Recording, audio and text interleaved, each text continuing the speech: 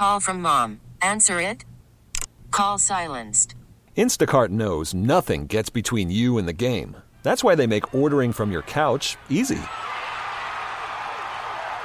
Stock up today and get all your groceries for the week delivered in as fast as 30 minutes without missing a minute of the game. You have 47 new voicemails. Download the app to get free delivery on your first 3 orders while supplies last. Minimum $10 per order. Additional terms apply. Baseball is in full swing. NBA playoffs are heating up, and your NFL team is gearing up for training camp. Listen to the latest on the teams you love here on the Odyssey app. The biggest sports radio stations in the country, providing unrivaled local coverage of their teams, all in one place. Exclusive interviews with players, coaches, and team executives, streaming live and always available on demand. Stay in the know with your favorite teams right here on the Odyssey app. Welcome back to Total Information AM with Tom Ackerman. I'm Megan Lynch. Several high-level court cases this week caught our eye with details from Washington, D.C., Alabama, and Hawaii. So let's turn to our legal expert, Brad Young, partner at Harris, Dowell, Fisher & Young. Good morning, Brad. Good morning, Megan. Let's start with a case that surrounds diversity in a Fairfax, Virginia public school system. It made its way all the way to the Supreme Court. So tell us about the admission policy and what happened here in this district.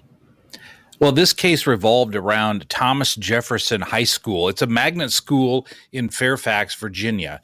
And it's ranked 3rd or 4th in the nation for high schools. And so they have an admission, you have to take a test, and there's an admission policy. And it's reported that kids start preparing for this in the 3rd grade. To get admitted into this magnet school because it's a feeder school to go to Ivy League colleges. And so the question became, should this high school be able to take race into consideration? Remember that just recently the Supreme Court decided in the case of Students for Fair Admission versus Harvard College that colleges and universities cannot take race into consideration because favorable actions towards one race usually result in discrimination against another race. So in this instance, the question became, can the high school take that into consideration? At this particular high school, up to 75% of the students admitted were Asian Americans.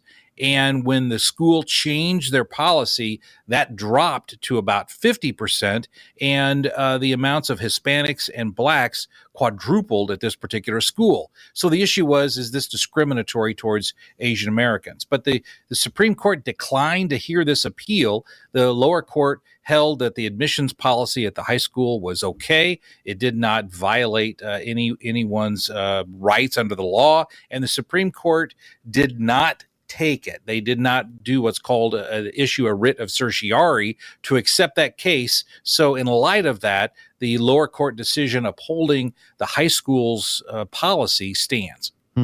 A case surrounding the start of human life out of Alabama. That state's Supreme Court ruled that frozen embryos are considered children, even though they haven't been implanted. Who brought that case initially? Well, this was a case where some plaintiffs were trying to sue and what's called an IVF facility, an in vitro fertilization facility. And the question was whether or not the fertilized embryos that were being, I believe the term is extrauterine, they were being stored in a lab, whether or not the owners of those embryos could sue for that. And so the justices cited the anti-abortion language in the Alabama Constitution, ruled that an 1872 law that allowed parents to sue over the death of a minor child applies in this situation. Now, we need to understand this in terms of the context.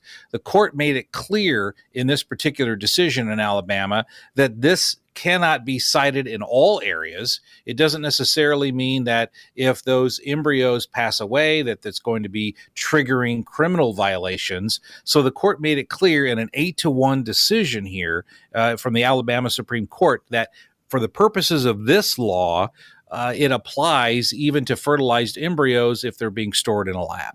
What impact could that have on IVF?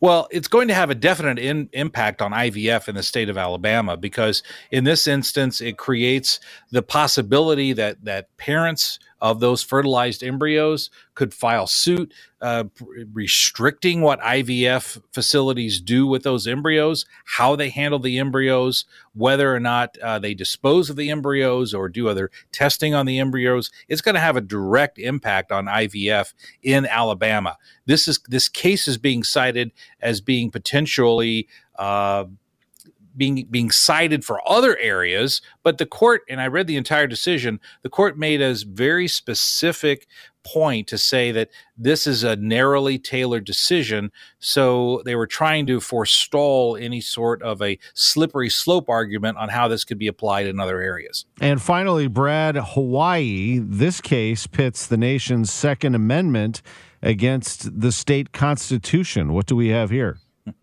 Well, in Hawaii, Hawaii has a very stringent gun regulations and gun ownership and gun usage regulations. And it's even baked into the state constitution.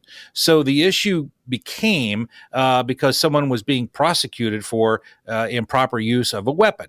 And so in that particular case, I believe it was called State versus Wilson, the issue became, is there an individual right to bear arms under the Second Amendment? Now, this has already been decided by the U.S. Supreme Court back in 2008 in D.C. versus Heller. It was reaffirmed by the Supreme Court as recently as 2022 in the New York State Rifle and Pistol Association versus Bruin. But the Hawaii Supreme Court here, Tom, is really taking on the U.S. Supreme Court. And in their opinion from the Hawaii Supreme Court, rejecting this idea that there is an individual right to bear arms, the court pretty much adopted the dissent's view in both Bruin and Heller by stating that part of the Second Amendment only applies to state militias. It does not apply to an individual's right to bear arms. And so this is really being primed to go to the U.S. Supreme Court. That was going to be my next question, if this is going to get tossed back up there.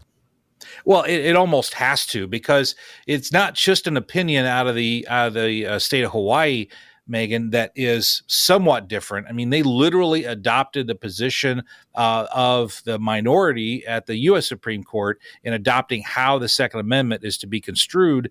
And so this will be appealed to the Supreme Court, and I anticipate that the Supreme Court will take it and once again have yet another Second Amendment case at the Supreme Court. He is a partner at Harris, Dowell, Fisher & Young. He's our KMOX legal expert. Brad Young, thanks for being with us as always. My pleasure.